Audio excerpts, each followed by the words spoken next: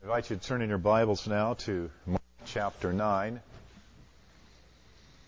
Mark chapter 9, verses 42 to 50.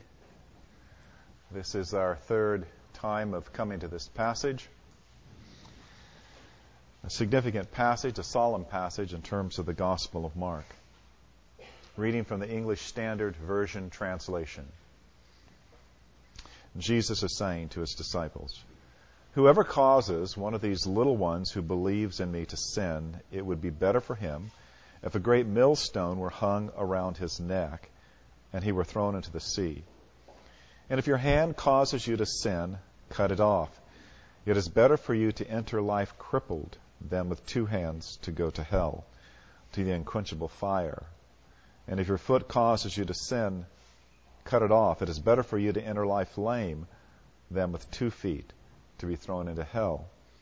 And if your eye causes you to sin, tear it out. It is better for you to enter the kingdom of God with one eye than with 2 eyes to be thrown into hell, where their worm does not die and the fire is not quenched. For everyone will be salted with fire. Salt is good, but if the salt has lost its saltiness, how will you make it salty again? Have salt in yourselves and be at peace with one another." Let's pray. Father, we are coming to your word this morning, expecting, because of your grace toward us, that your Holy Spirit would work in us to understand your word. We know, Father, that apart from the working of your Holy Spirit in us and with us, your word can be entirely something we do not grasp, we do not understand. But when your Spirit works with your word and works with us, we know that we can trust you to guide us into your truth. And for that we pray. Help us, Lord, then to be attentive to your word. Help us to be receptive to your Spirit. But then, Lord, also with a heart motivated to pursue the things which build us up in our faith and faithfulness in following Jesus. In his name we pray. Amen. So as we come to the third section here in this particular passage, we need to remember something of the larger context. We need to remember when this whole teaching began that Jesus is giving here. On the very day, this goes back to Mark chapter 9, verse 33. On the very day that Jesus is coming into Capernaum, his disciples are engaged in a kind of a private discussion. It's actually an argument apart from the presence of Christ. What they're arguing about is the issue of who is the greatest among them.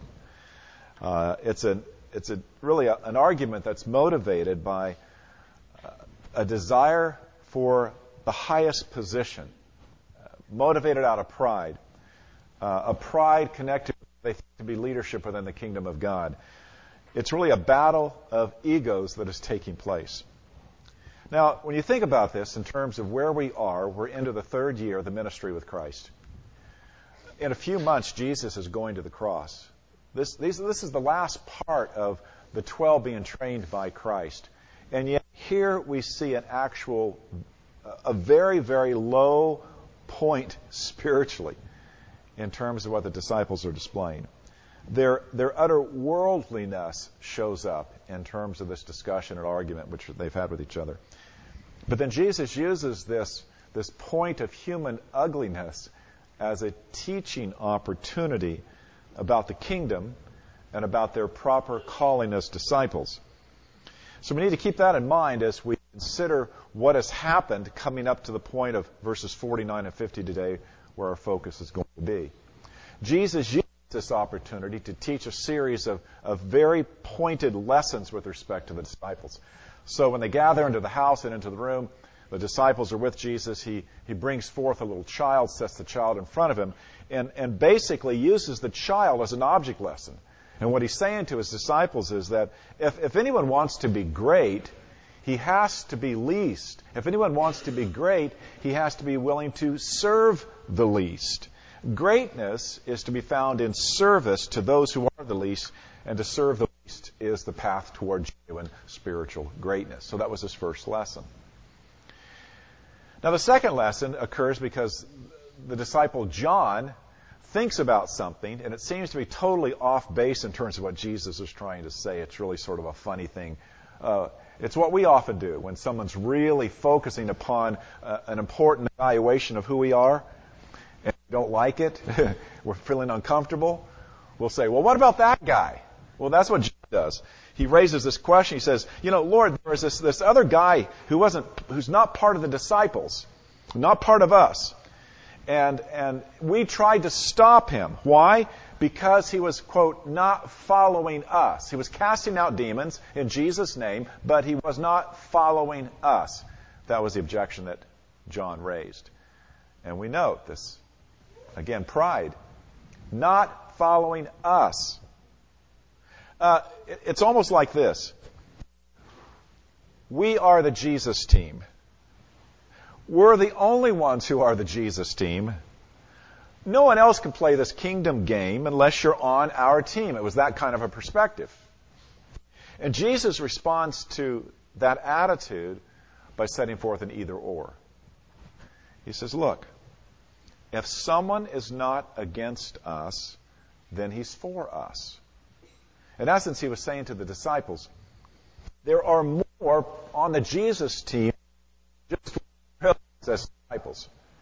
If someone is not acting against us, then we must assume that he is for us. At least the beginning assumption ought to be. A charitable assumption ought to be. We have to take the fact that if he's not militantly against us, then he's really doing things that are for us, especially those who are doing such in Jesus' name. Well, the issue was that the disciples were being far too quick to exclude people. Far too quick to think that no one else could be doing the work of Christ unless they were part of them.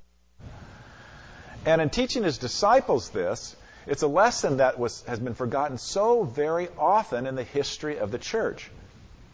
How many times have we seen churches or movements that have basically said, if you're not doing exactly what we are doing, then you're probably not Christian, or you're probably not as good as we are, or you're probably not where you need to be spiritually.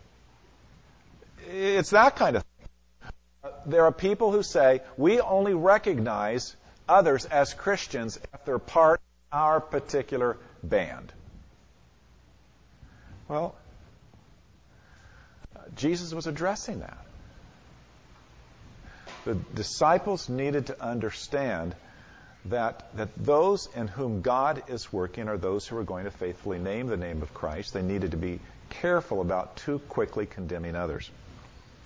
Well, the sections before we come to this last part here. We have the section we've been looking on from verses 42 through 50 now. 3 sections.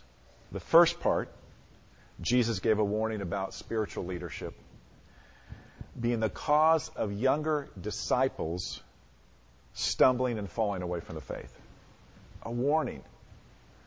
Better for you to have a millstone tied around your neck than that you would lead a younger disciple, a younger believer in me, astray. Then the second lesson is, you need to be careful about the fact that you can actually spiritually ruin yourself. And so there he makes mention of the hand and the foot and the eye. That is, these things that are valuable to you, precious to you, significant in your life, these are the very things that can also lead you astray and cause you to stumble if you consider these things to be more important than Christ himself.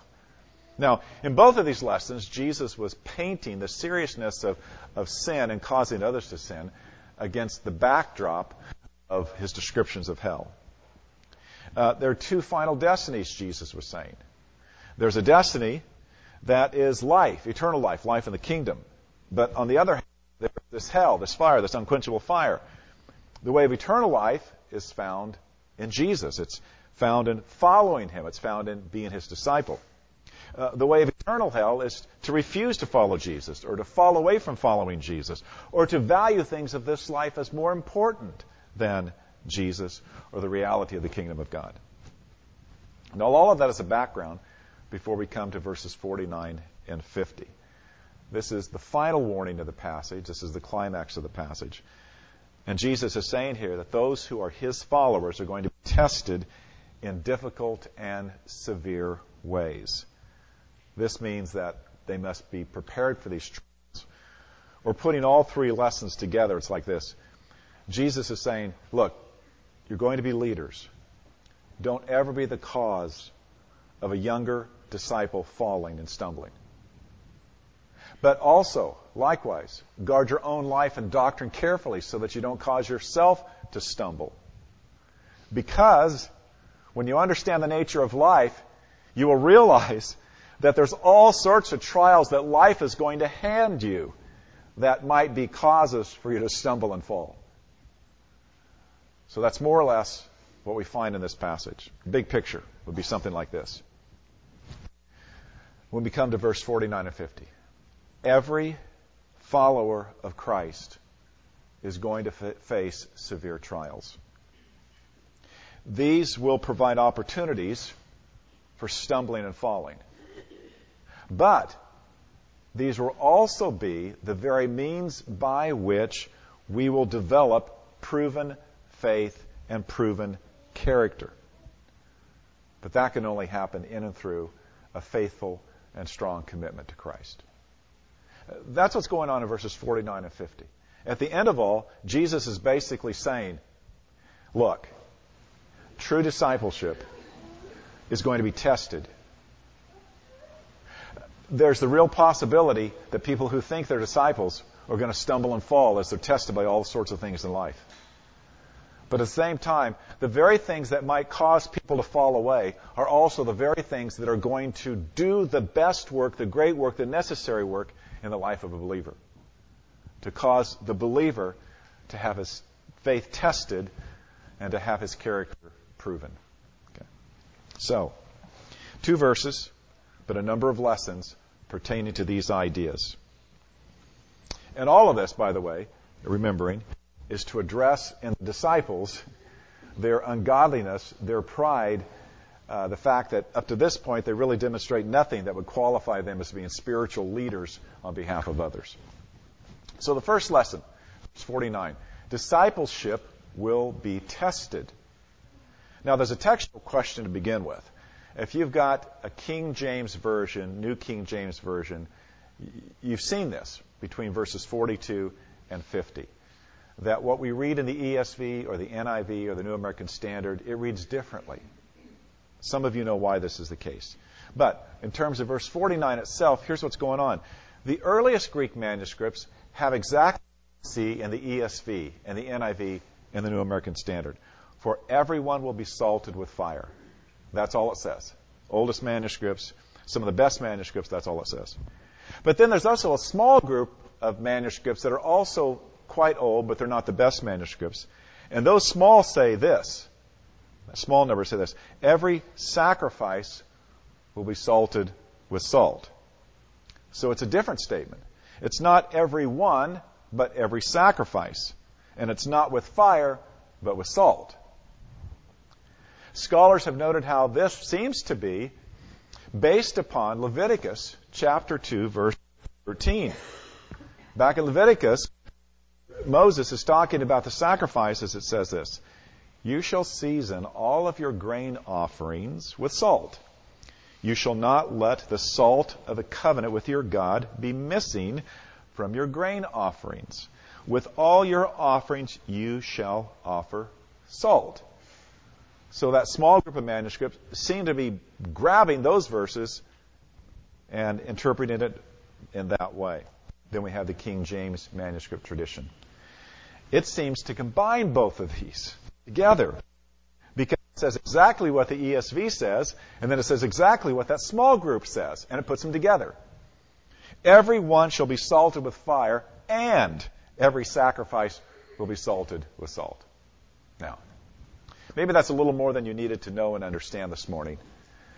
But basically, to give you reasons why, if you have followed the King James, to understand why the ESV is entirely on target here for this reason. Every Jew already knew that every sacrifice had to be salted with salt. That tells the disciples nothing new at all. What they needed to know was that every one of them would be salted with fire. That's the key teaching, and that's the new teaching that Mark's gospel brings at this point. So the statement of the ESV is a statement that is absolutely necessary in what Christ is saying. Everyone will be salted with fire. Which is to say that our discipleship is going to be tested. Now, commentators have also noted that because of the textual problems and so forth, lots of different interpretations about this particular verse. One scholar said 15. But here's what's interesting. Out of all of those different interpretations, the ones that make the most sense share a consensus. And the consensus is this. The fire refers to testing. The fire exemplifies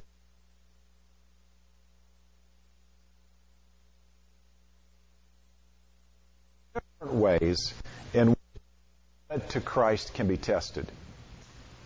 So this is saying that everyone who follows Him, everyone who seeks to follow Him, that commitment is going to be tested strongly by the conditions that we face in life. Now, in verses 43, 45, and 47, Jesus has already referred to this in a particular way when He talked about the hand, the foot, and the eye being causes or possible causes for stumbling. Even though those things, as Jesus mentions them, are good in and of themselves, if we prize these things more than following Jesus, then those things that we prize most in place of Jesus will, in fact, cause us to stumble and to fall away. So we can be tested, by the way, by very, very good things in life. Because if good things become such a blessing to us that we begin to treasure this more than we treasure Christ, treasure this in such a way that we would never want to give this up, then that can become something that stands in the way between us and Christ. And that would be a cause for stumbling and falling away. But also, our hands and our feet and our eyes can be instruments, obviously, of temptation. When I was reading through this, thinking about the bad and the wrong and the things that can happen because of our hands, because of our feet, because of our eyes, that little song I learned in Vacation Bible School, be careful, little eyes, what you see. Oh, be careful, little eyes, what you see. There's a Father up above, and He's looking down in love. Oh, be careful, little eyes, what you see. And, of course, the other stanza is about your hands. The other stanza is about your feet. Casting Crowns took that thought, that song, and wrote a very poignant piece called Slow Fade. And the lyrics go like this. Be careful, little eyes, what you see. It's the second glance that ties your hands as darkness pulls the strings. Be careful, little feet, where you go, for it's the little feet behind you that are sure to follow. It's a slow fade when you give yourself away. It's a slow fade when black and white are turned to gray, and thoughts invade, choices are made, a price will be paid when you give yourself away. People never crumble in a day. It's a slow fade. It's a slow fade. And I thought that really captures the significance of what Jesus is teaching in terms of those things that are in this world that we can engage ourselves in, and it begins to pull us further and further away from Christ.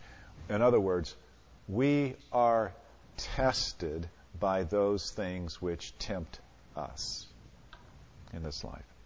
But we also need to see that this whole concept of trial, fiery trial, really is so broad that it encompasses all of the kinds of things in this faith which will test us as Christians.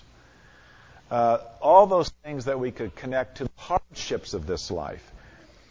Struggles with health, struggles with people, struggles with relationships, struggles because we've been victims of someone else or victims of atrocities, or because we've experienced tragedies and loss, or, as in a wide part of the world today, those brothers and sisters who are experiencing direct persecution because of those who hate Christ and hate Christians.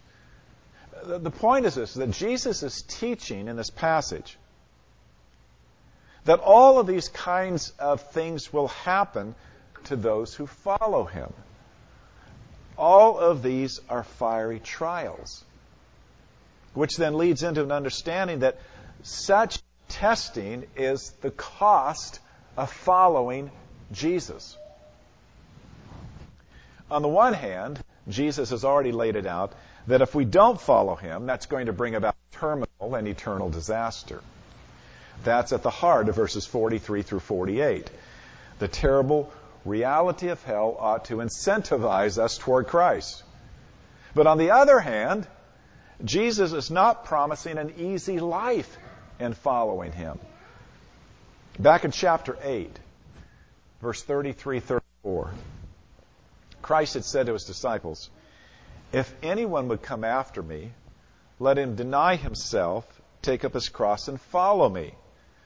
For whoever would save his life will lose it, but whoever loses his life for my sake and the gospel will save it." And then verse 38, he says, "For whoever is ashamed of me and of my words in this adulterous and sinful generation, of him will the Son of Man also be ashamed when he comes in the glory of his Father with his holy angels."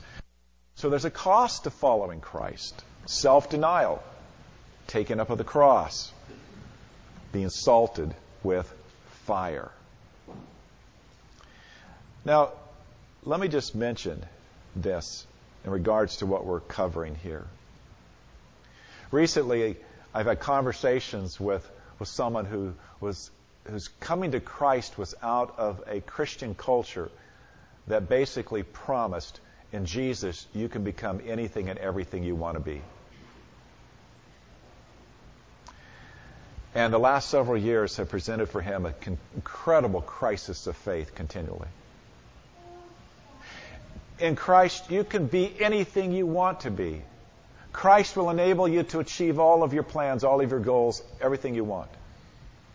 Just commit it to Christ. You'll get what you want.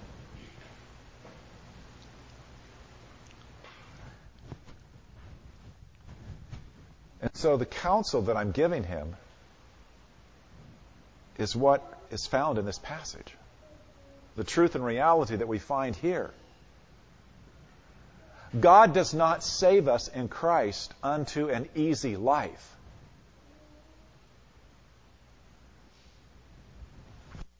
So come to verse 49, we see the word fire, salted with fire. And we have to recognize that as the fire represents testing, what does the salt represent? If you look at it carefully, the English properly reflects what it says in the Greek. The salt is what the fire produces. Salt represents the desired or the valued outcome. To be salted by fire is to have the fire producing salt in us. It is the fiery trial that makes us salty. This is what seasons us as Christians. It's what makes us more of what we ought to be for Christ. And this is because all such test and testing, all of it, tests the quality of our faith and the quality of our character. Now, we know this is the understanding of this passage because when we look at what Peter says, and we look at what James says, and we look at what Paul says, all three of them point us in this direction. So, this is what Peter says in 1 Peter 1, verses 6 and 7. Talking about salvation, he says, "In this you greatly rejoice, though now for a little while you may have had to suffer grief in all kinds of trials. These have come so that your faith, of greater worth than gold, which perishes even though refined by fire, may be proved genuine and may result in praise, glory, and honor when Jesus Christ is revealed. Or James chapter 1, verses 2 through 4. James says, "Consider it pure joy, my brothers, whenever you face trials of many kinds, because you know that the testing of your faith develops perseverance. Perseverance must finish its work, so that you may be mature and complete, not lacking anything." And then Paul, Romans chapter 5, verse 3.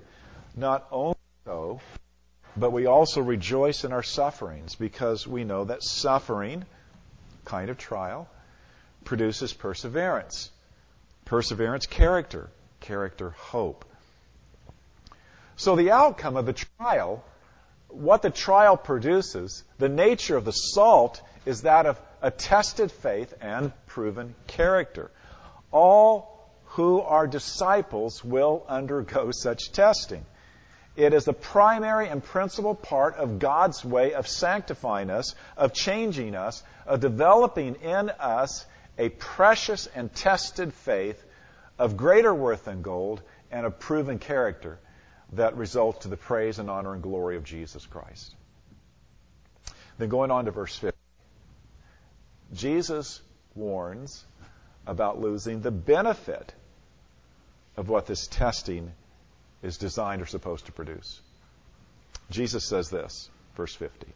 "Salt is good, but if the salt has lost its saltiness, how will you make it salty again?" Now, in the Sermon on the Mount, we find something very similar to what Christ says. Matthew chapter 5, verse 13. He said, "You are the salt of the earth. But if salt has lost its taste, how shall its saltiness be restored? It is no longer good for anything except to be thrown out and trampled under people's feet." Now, what Jesus says with respect to salt is based upon the kind of salt that was used in the ancient world. It was never the refined and pure salt like we have today in terms of our table salt, which is 99% NaCl. It's just, it's pure salt. Rather, it was a mixture with many impurities in it because it was, directly from the ground, pulled off the Dead Sea, something like that. So it was very possible for the salt to be used in such a way that it would actually lose its genuine saltiness, but the form of the salt, the look of the salt, the shape of the salt would still be there. That's what Christ is referring to. The salt, the real salt, can be missing, even while the form of the salt, the saltiness, is gone, but the salt structure is still there. And when it was like that, it could never be re-seasoned. You couldn't inject the salt, the true salt, the chemical salt, back into the structure. It was functionally useless. Well, when they talk about being trampled under feet, they're actually meaning that you could use it as a kind of thing to dead kill things. So what does this mean? What is Jesus saying about discipleship and testing in light of this? Essentially, it's this. It's a warning. Jesus is warning that if the testing fails to produce the good salt, that is the tested faith and proven character, then we do not have a genuine follower, someone who's genuinely following Christ. In the words of James, we have a failure of perseverance, or in the words of Peter, a faith, when it's tested, doesn't prove to be genuine. Now, in the disciples' own experience, they're going to see that, and they're going to see it rather soon. Judas will be tested. In that testing, he's tempted. And Judas betrays Christ for 30 pieces of silver. Later, the Apostle Paul is going to write a short but incredibly sad testimony about someone who was one of his co-workers. At the end of the book of Colossians, when Paul is writing all these greetings, he includes Demas in his closing words to the Colossian church. He says, "Luke, the beloved physician, greets you, as does Demas." Then, a few short years later, In Paul's very last letter, 2 Timothy, he writes this to Timothy, and he says, "Do your best to come to me soon, for Demas, in love with this present world, has deserted me and gone to Thessalonica. Luke alone is with me." It's also a pattern that we see all through church history, but Jesus teaches about it during the time of the gospel. Some who are followers of Christ will, in fact, turn back, fall away, not continue. That's what Jesus was teaching in Matthew 13 in the parable of the sower.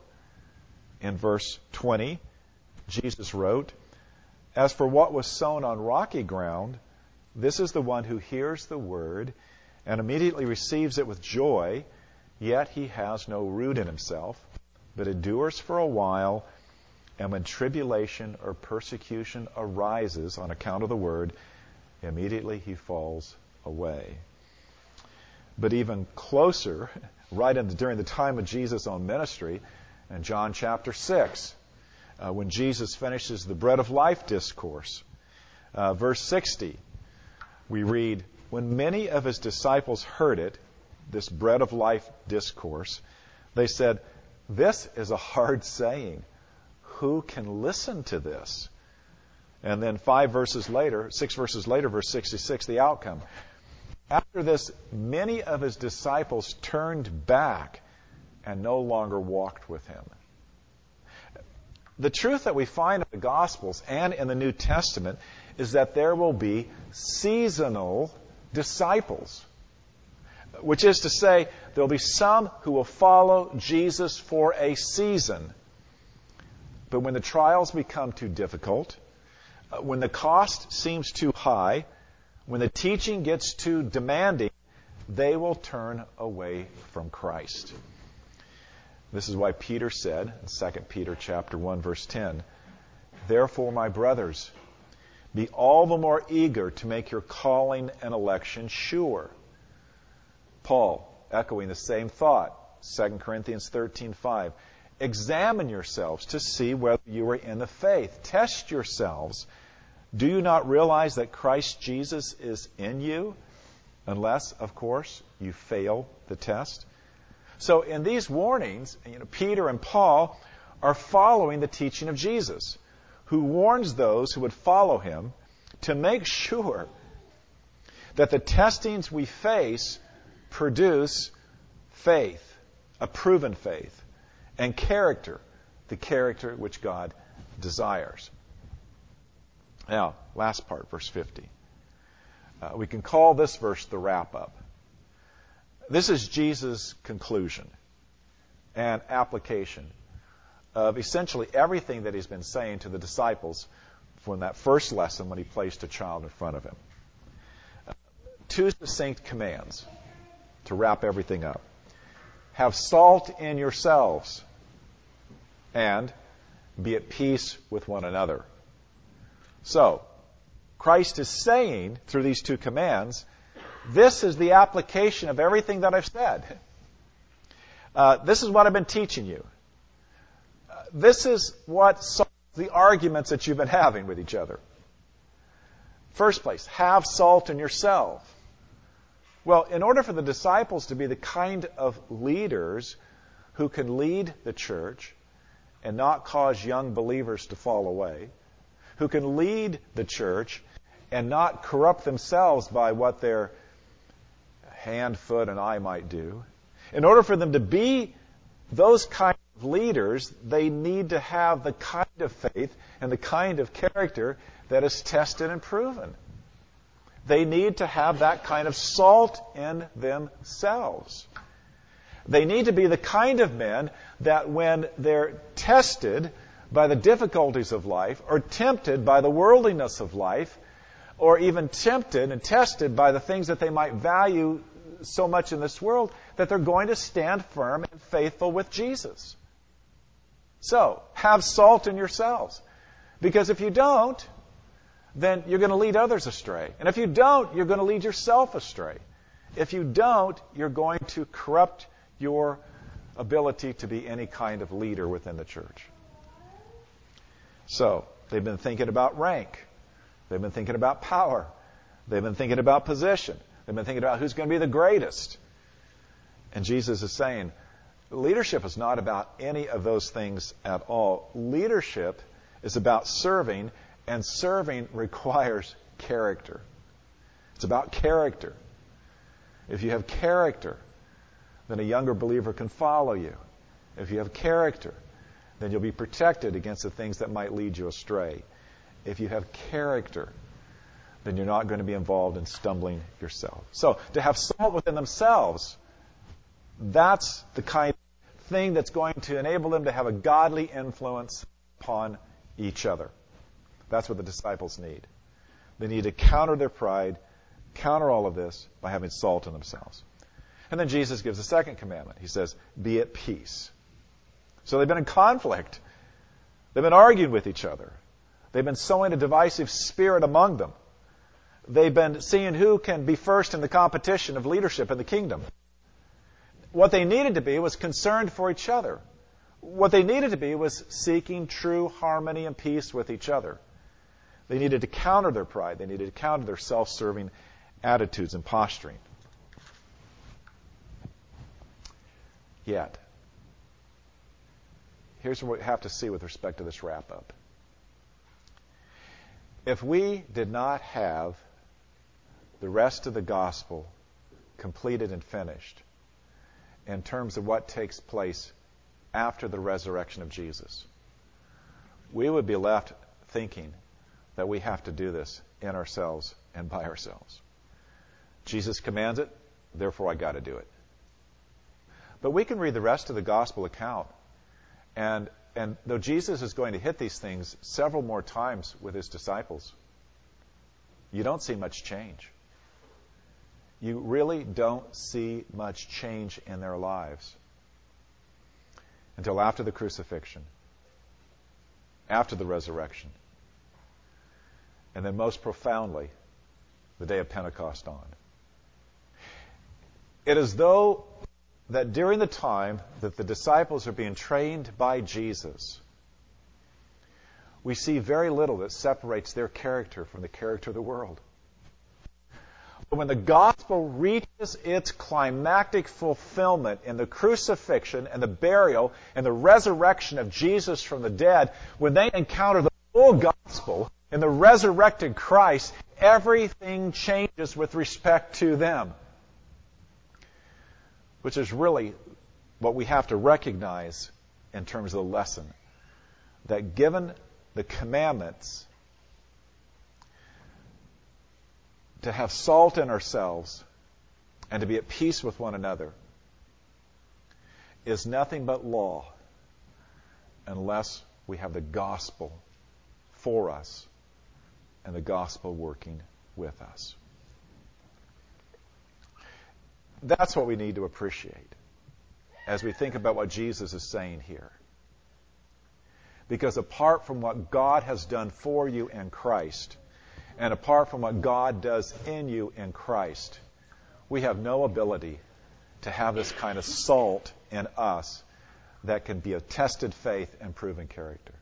We have no real ability to be at peace with one another apart from what the gospel does for us in Christ. The gospel declares to us that we're to work out our salvation in fear and trembling because it's God who is at work within us to will and to do his good pleasure. We're told in a promised way that this gospel is about God working in us all the way until the day of Christ Jesus. It's this gospel that tells us that we're not doing this on our own and by ourselves, but we are God's workmanship created in Christ Jesus. It's God, the gospel that declares to us we did not work up faith in Jesus, but trusting in Christ was something that God by his Spirit enabled us to do, and by his Spirit continues to enable us to do. It's the gospel that God, according to his great mercy, caused us to be born again, to a living hope through the resurrection of Jesus Christ from the dead, to an inheritance that is imperishable, undefiled, unfading, kept in heaven for us, who by God's power are being guarded through faith for a salvation ready to be revealed in the last time. Everything that the disciples were going to become after the resurrection of Christ was to be found in the power of the gospel. What God has done for us through Christ, living for us, dying for us, paying for our sin, establishing our justification, and then Christ by His Holy Spirit working through us and in us, that we might do those things that are pleasing to Him. It is all of God's grace in the gospel through Christ for us. Amen. Father, help us to always read your word through the lens of what you have done for us in Christ, to always understand that all things which Jesus did, He did for us, for our salvation, that you might be claiming us as trophies of your grace and of your work in your Son, so that even our faith and our perseverance and our character development in Christ would all be because of your work in us. Father, enable us then to be faithful to Jesus this day, every day, to His glory. Amen.